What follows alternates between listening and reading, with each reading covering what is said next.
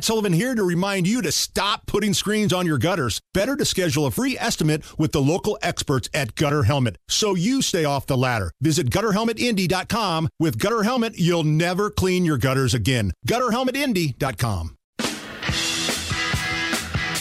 You're listening to the Hammer and Nigel Show on 93 WIBC. My name is Nigel. Hammer is right over there. It's happened again.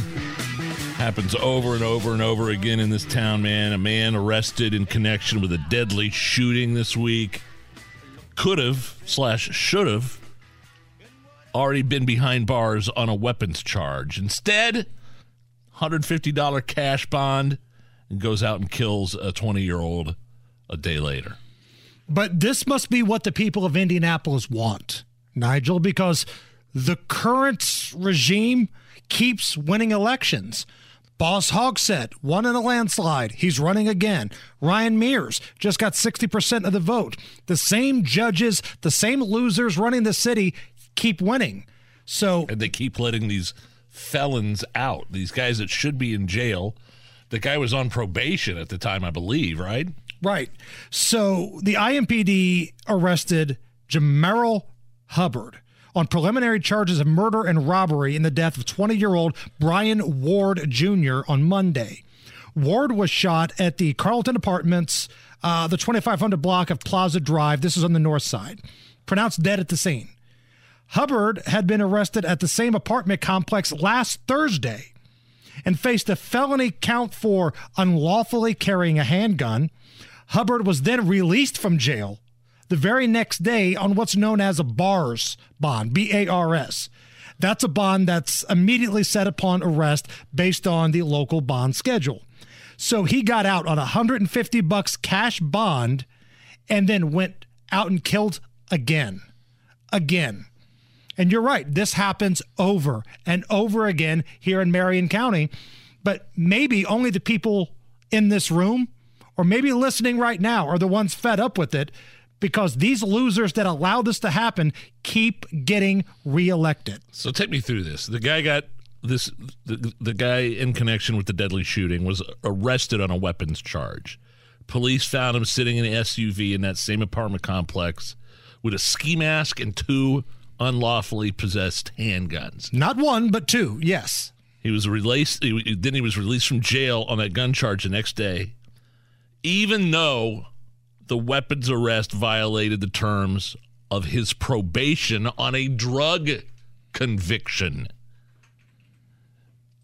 He accepted a plea agreement for possession January 20th, and he should have been in jail. Think about all the things gone wrong with this loser. It's just this. The system is failing. What just a failure to the victim, to the victim's friends and families, and it's over and over and over again. The woman outside the daycare center a few months ago. Guy never should have been let out of prison. The guy never should have been out on the streets in the first place because of prior crimes. But yet here he was. And listen, I don't want to be the guy that just bitches and complains that doesn't offer any solutions. So here's where I'm at right now. Either, and this is unpopular, you build another jail that has actually more capacity. That new jail that they recently built, that had less space than the old one. You've got to have a big place. You let some of these white collar people off. If you're going to put a monitor on somebody, make it somebody that was busted for theft or hasn't paid child support or something like that. I'm not saying let them go, but keep track of them that way. Save the jail space for violent repeat offenders. You lock up violent repeat offenders, you're going to see the crime rates go down substantially in the city. But apparently the prosecutor, the mayor, and some judges in the city, maybe they feel like if they keep letting certain people out, certain groups of the community will vote for them to get them back into power. It's gross and it's disgusting. And the fact that our mayor had this big celebration not that long ago. Well, crime is down. Crime is down.